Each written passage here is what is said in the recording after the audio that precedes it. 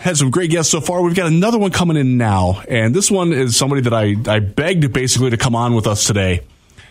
Anthony Broome from the Wolverine.com on the On3 Sports Network is going to talk with us here. Anthony, welcome to the show. Thanks for joining us. Wanted to get your thoughts on what happened Saturday night. Just like a general overview of what it was like to be there and be covering the basketball game between Michigan and Michigan State.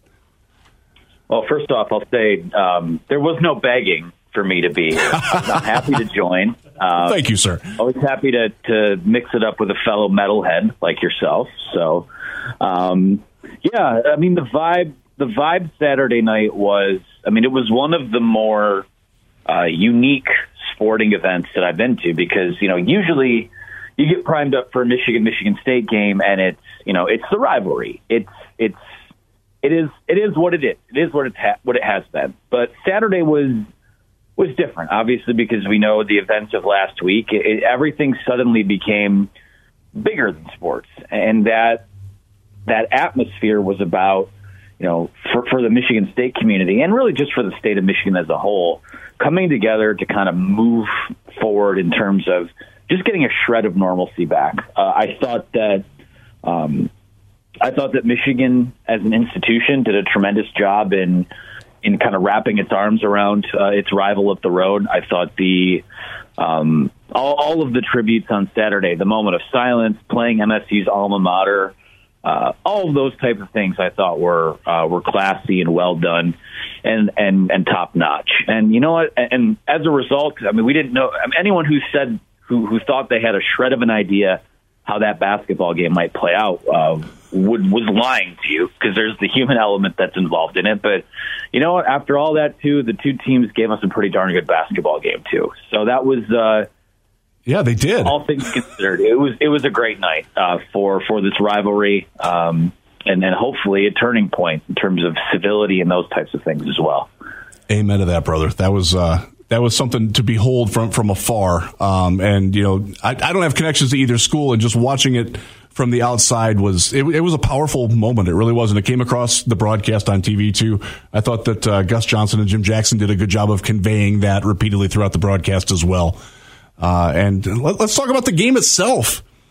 Michigan, that game was back and forth. Nobody had control until the very end when Michigan sort of just pulled away.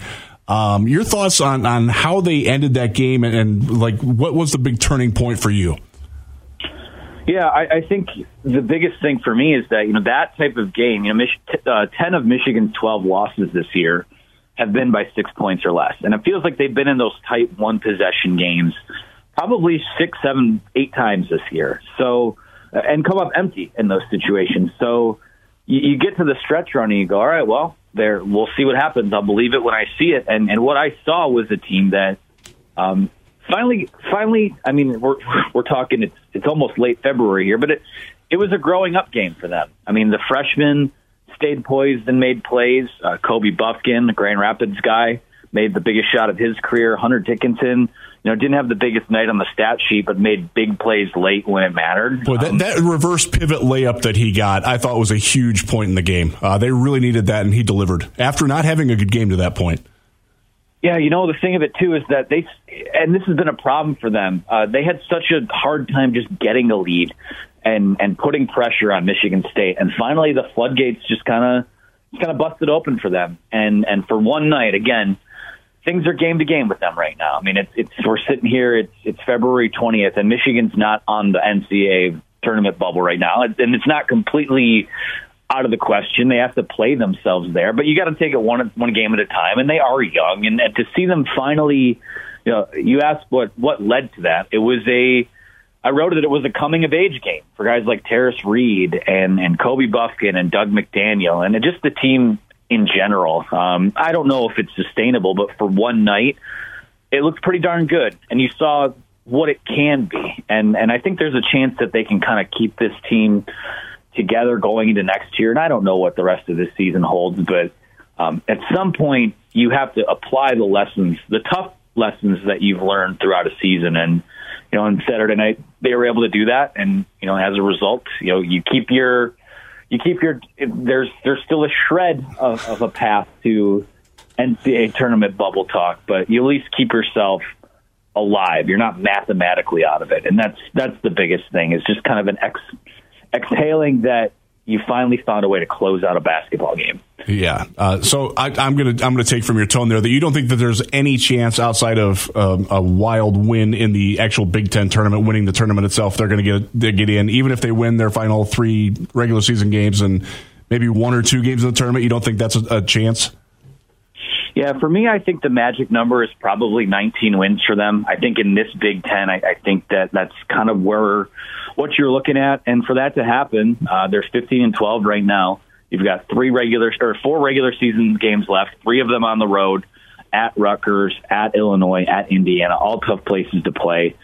So you got to get 4 wins somewhere. So it's a combination of whatever you don't get out of these last 4 games, you got to probably go get in Chicago to be in the conversation. So for me, I mean, every time they've been in this situation where they show signs of life and you say, oh, well, you grab this game, you steal a game here, maybe there's a path.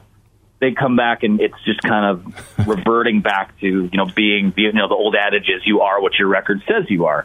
I think that's a very apt way to put what I've seen from this team this year. They didn't have any wins of note coming out of non-conference play. They lost to my alma mater in Central Michigan, and that's as bad a loss as any team on the bubble might have. So it's an uphill battle. I mean, like I said, it's not completely out of the question yet. We've seen teams get hot late, but for them, if they find a way to do it, they will have earned their way there, and that's just kind of I guess that would be the silver lining of discussing the path is that, well, if they find a way to get there, it's because they found a way to get it done. But right now, I think the proof is kind of in the pudding, and they have to figure out a way to bring some consistency, which we'll see what's going on with Jet Howard and his ankle, but it might be tough to sustain that without a guy who's, a potential lottery pick. So yeah. I don't know what comes next for them. It's fascinating to see what will happen. That's why we watch the games, Anthony. That's Anthony Broome from Wolverine.com on the On3 network joining us, talking some Michigan basketball. You brought up, so I'm a MAC guy myself. I went to Ohio. Do you get any chance to watch any of the MAC at all anymore? Now, I know you're engrossed with Michigan, and I get engrossed with the NFL, so I don't get a chance to watch the MAC basketball as much as I like to. Have you had any chance to peek down at the MAC at all this year? No, I haven't watched a ton of MAC basketball, which is crazy because when I was at CMU, I mean, I was in the student section, and CMU was actually pretty good for the few years that I was there. So you kind of kept an eye on the other games and the conference tournament. So, I mean, unless, I watched Michigan play Eastern Michigan at Little Caesars Arena this year. I obviously saw Central at Chrysler Center. So that's kind of been the extent of the MAC I've seen, which bums me out. I mean, I'm not exactly turning my back on my roots here, but it is difficult when a job like this, you kind of have to eat, sleep, and breathe the beat that you're on. So I wish I had time for more, but I feel like I'm already kind of drinking out of the fire hose, so to speak. I know exactly how you feel.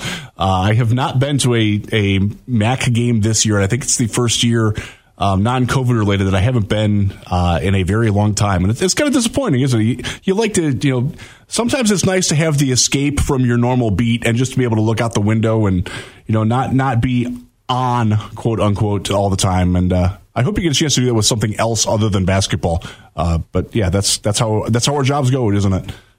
That is part of it. There's always, there's other things to, sometimes, and I think you could probably relate to this too.